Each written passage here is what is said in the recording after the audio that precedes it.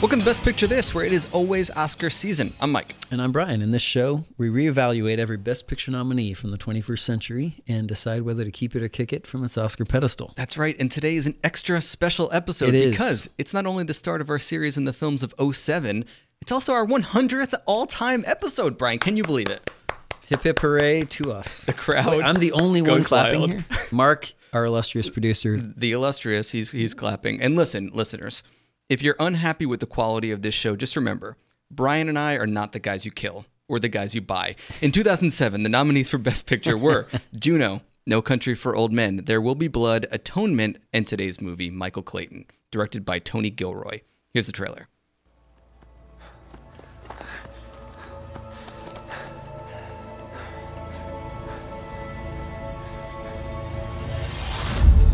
Michael, thank God. Look, I got a situation. Arthur Edens just stripped down naked in a deposition room in Milwaukee. You are the senior litigating partner of one of the largest, most respected law firms in the world. You are a legend. I'm an accomplice! You are a manic depressive. I am Shiva, the god of death.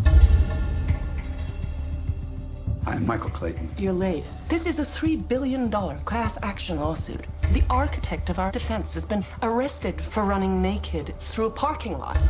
He's building a case against you, North. Nobody's gonna let him do that. Let him? Who the hell's gonna stop him? I spent 12% of my life defending the reputation of a deadly weed killer. Arthur. No, wait! They killed Michael. You, North, needs to know he's under control. They've been shook up. They need to be reassured. What are you telling me? That I'm counting on you? I don't want to say exactly what it was. Just that it was something that would win the whole case. I'm not the enemy. Then who are you? You got all these cops thinking you're a lawyer. Then you got all these lawyers thinking you're some kind of cop. You got everybody fooled, don't you? You know exactly what you want. You gotta saddle up here, Michael, and get things under control. What if Arthur was onto something? Do you know Michael Clayton? We have a situation. Stay in the car, lock the door. What would they do if he went public? Arthur, open the door! What would they do? They're doing it. Who called it in? Does that make sense to you, this happening? It's never happened. Get out. Get out of the car now. I'm not the guy that you kill. I'm the guy that you buy. Are you so blind you don't even see what I am? Do I look like I'm negotiating?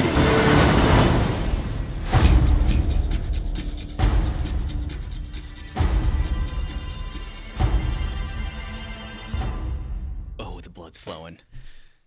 I realize this is the insider, the Michael Mann insider of 2007. Yep.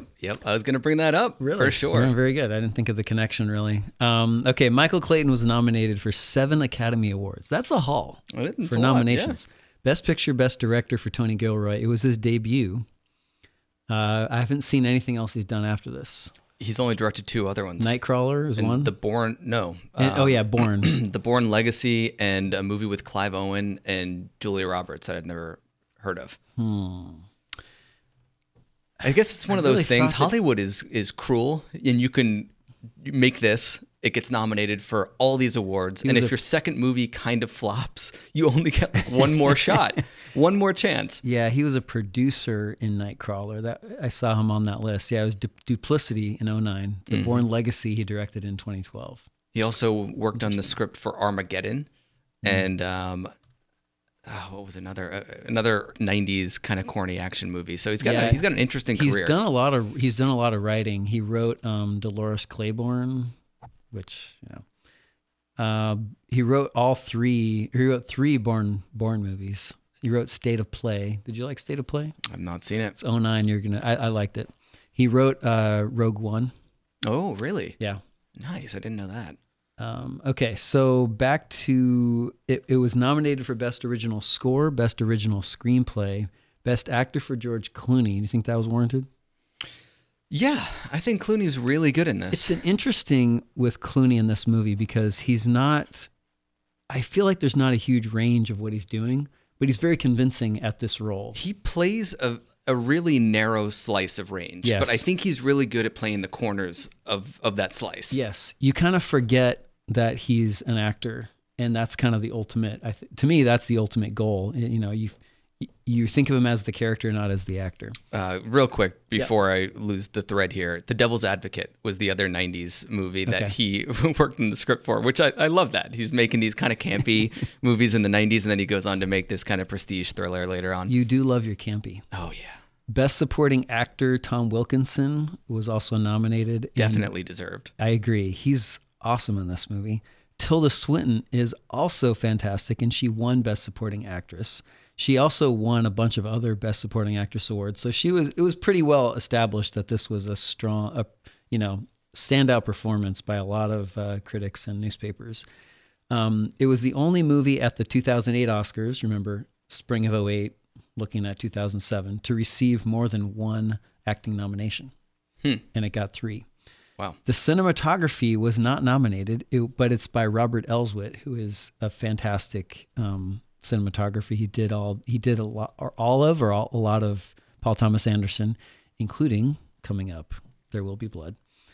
The budget was $21.5 million, 93 at the box office, which, I don't know, 93 million almost cracks 100 for a basically non-action action movie. Yeah. And these were the times kind of before streaming was the boom that it is now. So if you were nominated for Best Picture, that was kind of your push. Like you're gonna make some money. Usually, a lot of these Best Picture nominees are not gonna break even. It has a lot of also Sidney Pollack in this movie. I think is really good in a very narrow role. Yeah, he always kind of does about the same thing, but he's great at doing that thing. So I'm for it. Just put him in everything. The sleazy executive. He's great. Yeah, he's always tired, talking in back rooms, wearing his wrinkled foul suit. Mouth. Yeah. So anyway, so Rotten Tomatoes gave it 91%. Metacritic gave it 82. Roger Ebert gave it 4 stars, and Richard Roeper named it the best film of the year. Wow, okay. Coming up in the show, we'll do questions, we'll do trivia, keep it or kick it, and if we have time, what else are you watching? All right, so Michael Clayton is kind of a conspiracy movie about a drug company trying to hide the fact that they're selling medication that's making people sick. And there's a lot of... Weed killer or something. I don't think it's medication, but yeah. Oh, I thought that they were just calling it weed killer. I think there's a lot of growing. I think it's like fertilizer, but okay. Something like that. I could be wrong. Okay, so that furthers my point here. There's a lot of names and information, and it's dialogue heavy, and there's legalese, and there's a lot of people in suits doing important business. So plot-wise, a ton going on. But does the plot matter, or is it all a MacGuffin? Well, here's the thing. Like I said in a previous episode, I feel like you're better at catching the breadcrumbs. Apparently not, if I thought they were selling medication. For whatever reason, I feel like, although I do love a good plot twist, I want to be like wowed visually, and I'm like okay if I'm getting like a little bit lost in the plot because the acting and the visuals and the music, like I get caught up in it. And so... yeah, with something like this, it's sort of like the politics in Dune, or, as far as like what chemical is called and whether, who stabbed who in the back, unless it's really going to matter in the characters and the outcome. Sometimes I do let a little bit of that wash over me, thinking if this movie is really good enough to watch again and again, I'll catch up with that stuff later, but I want to get the emotional impact on the first watch. Sometimes that bites me because sometimes the emotional impact is dependent on some of these details and you kind of get lost. Yeah. But yeah, that I think it's clear enough it was clear enough for me on this watch what Tom Wilkinson's main role was and what he was doing, that he was on their team to begin with. And then he realized that, he shouldn't be defending these people after all. And he wanted to like bring them to light. Yeah. I guess the difference is with something like Dune, you have the whole chosen one idea. Yeah. So you're like, that's the bigger thing. I'm going to focus on that. And the politics of all of these houses, who cares? I'll figure all that out. This movie, you're following this corporate thriller the whole way through. I mean, it's like talking through the plot the whole way. So I guess that's what makes it a more interesting question about whether any of that matters. Because it's true. with movies that with more going on, you can kind of pick and choose what to care about. This is saying, this is the plot. This is what we're following. But I'm not convinced that any of this matters, because what's the movie about? Integrity, truth. The truth can be adjusted was the movie poster. Truth can be adjusted. Okay. Yeah, and bureaucracy and how that in itself is kind of a form of madness. But the movie's called Michael Clayton. It's not. It's a weird title, isn't it? It's about kind of him, a weird title. So it's like all of those mechanics aside, the movie is about how one person is responding to those things. It's not really about those things, which I think is more interesting. And the first time I watched this, I don't think I caught that. I was, again, like we talked about with The Prestige, the first time, I was kind of more on the, it's a conspiracy movie, not my favorite, because I was a little bit too caught up, I think, on the plot. I think I was sort of confused by it the first time I watched it. And like Syriana is kind of confusing. It's also in the same ballpark as this movie. It was Clooney's last movie, most recent one, I mean.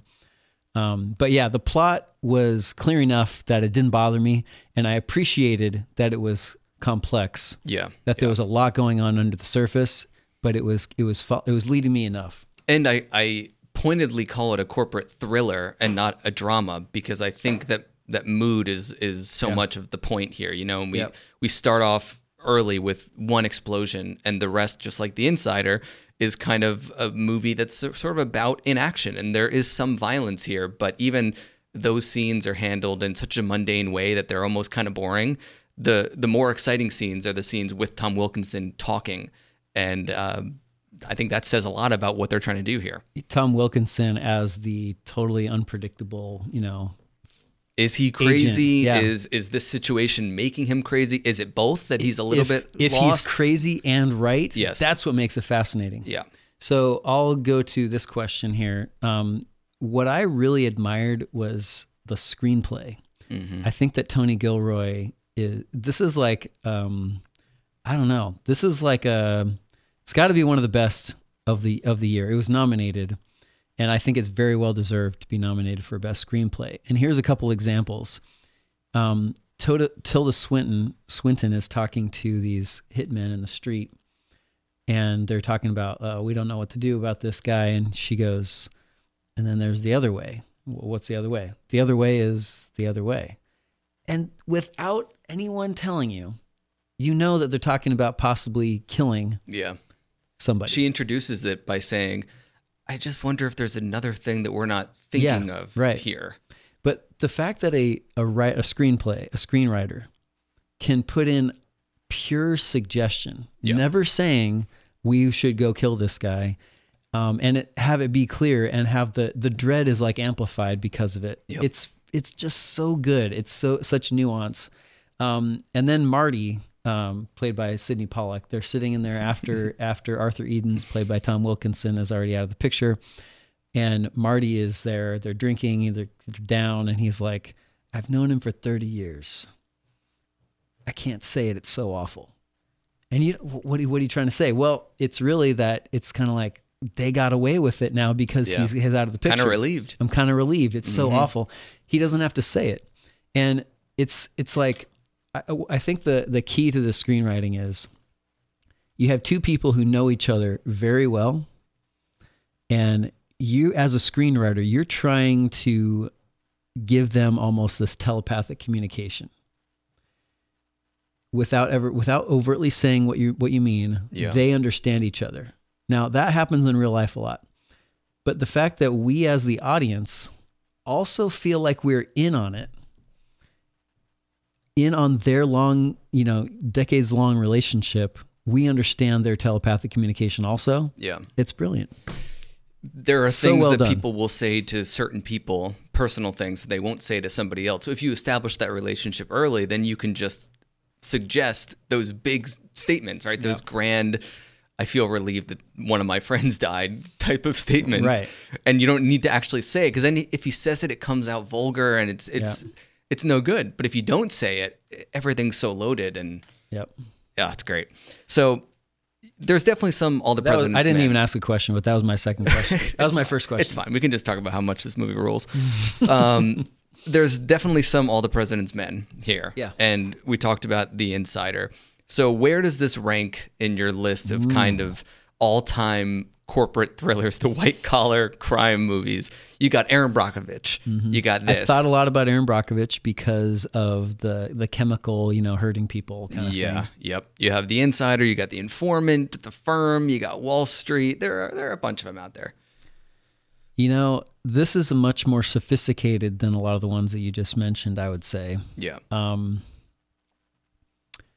I would say that it's more enjoyable than the Insider. It's more fun to watch. I mean, you can't really compare anything to All the President's Men. Like, let's be honest. That's never going to be unseated from the white collar crime category.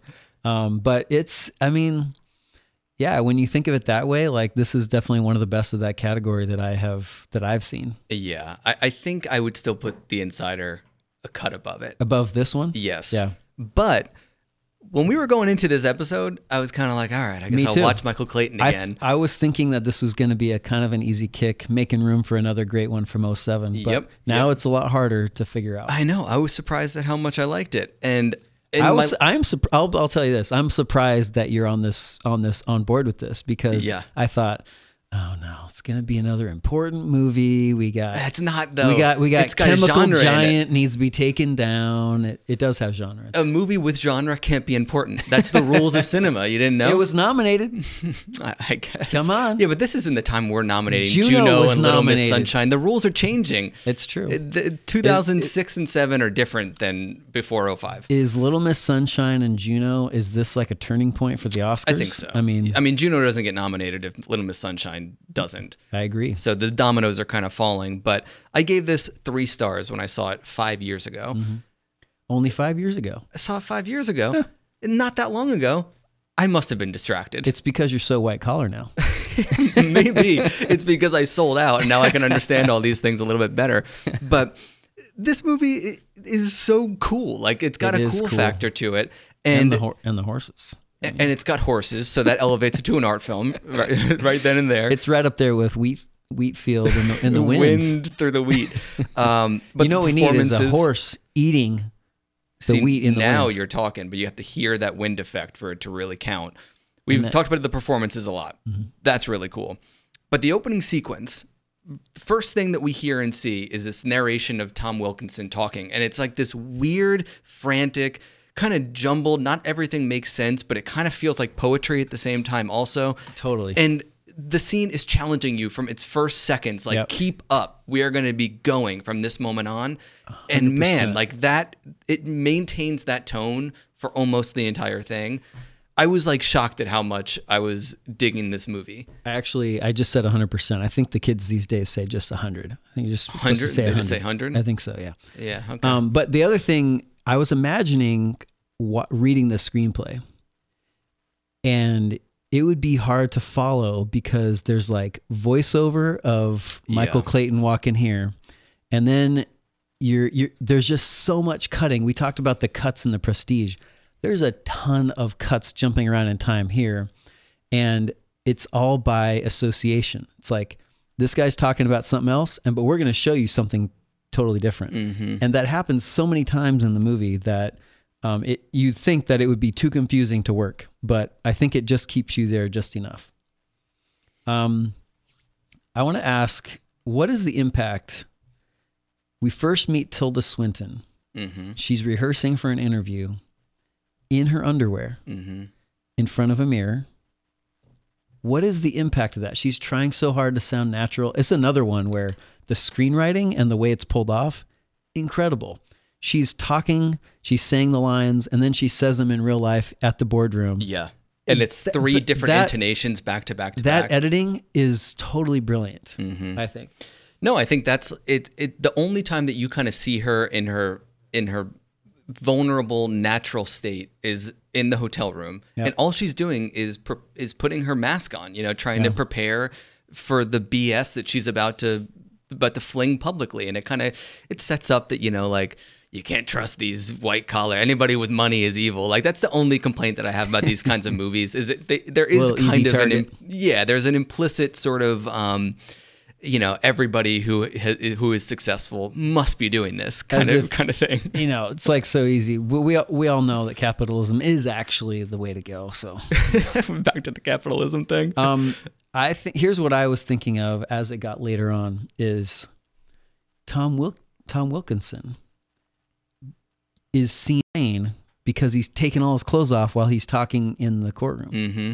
But she is like, I think that's why she's in her bra, is because she's sort of like the opposite of him. She's totally under control, but with her clothes off, and he's but she's out doing of control. It in private. Like anything real has to be done behind closed doors. Like you can't show your real self in public. Certainly not in a courtroom or where you're supposed to be wearing a suit. You're supposed to be buttoned up to the neck. But it showed how opposite those characters are. Yeah. But yet, they're tied by, without their shirts on.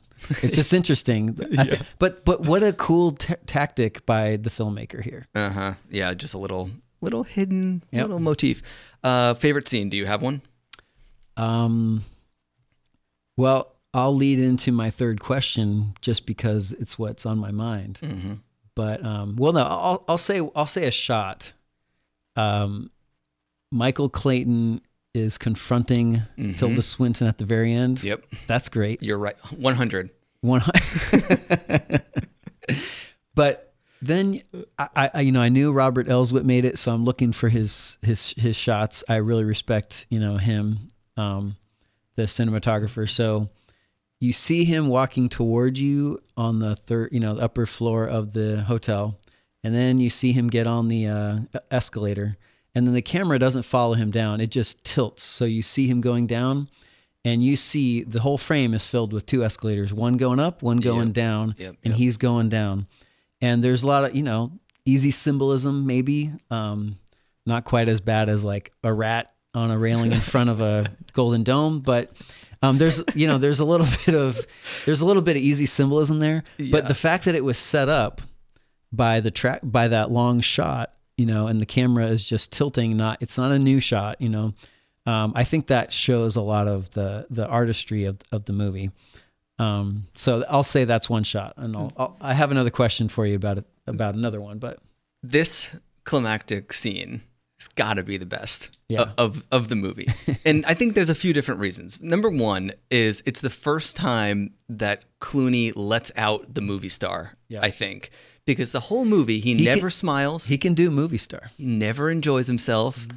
But in this confrontation, he part of it is goading her. He wants her to feel the power that he has over her, so that she agrees to whatever on tape. Mm-hmm. But he's a little bit smirky, and he kind of lets out that charisma that I kind of feel like he's withholding the rest of the movie. Super magnetic in this sequence. But then after he gets basically the admission that he's looking for on tape, and he's walking away, like he did the job. He's walking away.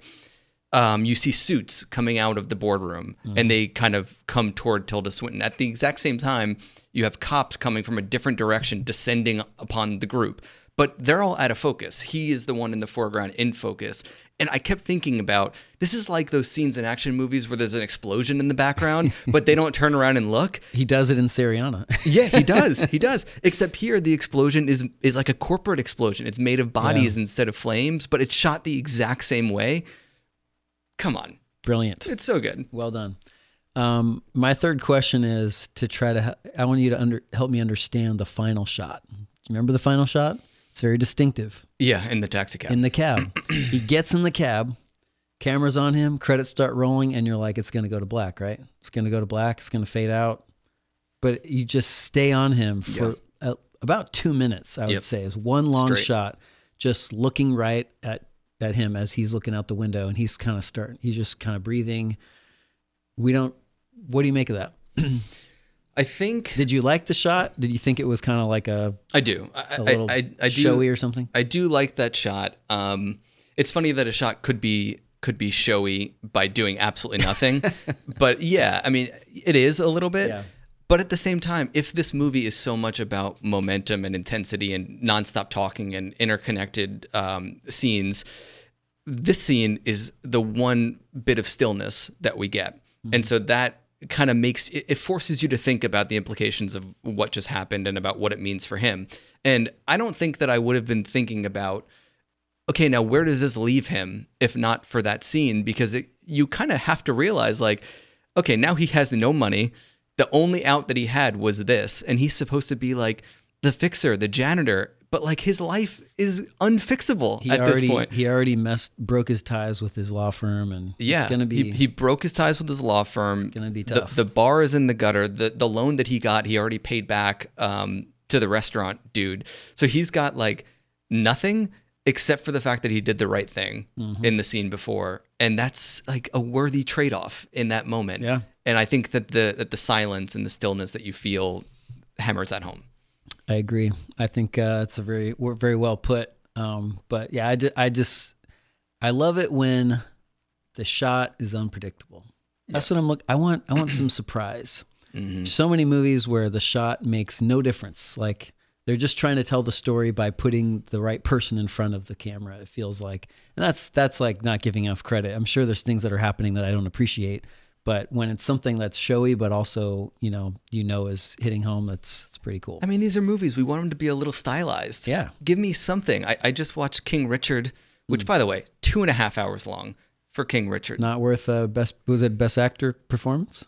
He's good in it. I mean, that's the thing. My complaint about these prestige biopics is that, like, you throw a bunch of talented people together, the movie is going to be watchable and good, but I never had any moments watching that are similar to the moments I had watching something like this. That's a little bit more high style, but you can kind of see those creative choices, and they work. They hit different. I'm going to tell you a movie that I've watched. What else were you watching? Just real quick on it. Mm-hmm. That reminded me somewhat of this because it is very dialogue-y. Okay. But it also worked more than I had remembered on the first watch, and that is Charlie Wilson's War. Have you seen that? I don't think I have. It's got a huge cast. Philip Seymour Hoffman either won or was nominated for supporting actor. Okay. Of course, he's a GIE. He's a BPT GIE, good and everything. A BPGIE rolls right off the tongue. But it's written by Aaron Sorkin.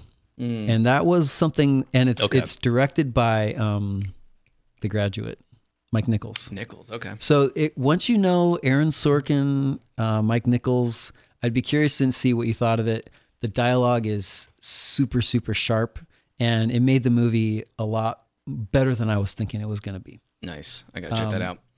So, couple trivia. Denzel Washington was going to do this, turned it down. I could see him in this role too. Yeah. Let me see. Oh yeah, so Tony Gilroy spent all kinds of time writing Realm and Conquest. The fake novel. He wrote like a few chapters. They made a card game to try to like know what the feel of it was going to be. Thought that was kind of funny. When Michael Clayton is in Arthur Eden's loft, Tom Wilkinson's loft, he sees a horse on a hill in artwork, and it was added through CGI. Because that was the reason that he pulled over. I did not catch that. No, I don't think anybody would. But he walked up there and looked at the horses. That made it truly an art film. The Mercedes-Benz S-Class sedan that is blown up was first used in The Devil Wears Prada. So keep it or kick it, Mike. So really strong contender. But looking ahead, this is the first movie we're doing. 2007 has a lot of really strong contenders. Very so big. for now, I'm going to keep it. But I will say the competition, it's stiff. I echo that completely. So in the next episode, we're going to talk about Juno. Diablo Cody wrote this movie. It's a pretty sharp screenplay. Stars Ellen Page, Jennifer Garner, Michael Cera, Jason Bateman, J.K. Simmons, Allison Janney. It's a lot of like really good role players, in this movie that come together for a pretty well acted movie. So find us at bestpicturethis.com on Spotify, Apple, or wherever else you listen. We're also on Facebook and Twitter at Best Picture This. And for 16 years of golden takes, head over to Letterboxd/Mike Cavalieri. To support this show, visit patreon.com/bestpicturethis. Thanks to WNZF and the illustrious Mark Gilliland for producing. And please remember to rate, review, and subscribe. Until next time, we'll see you in the horse pasture. Chicken!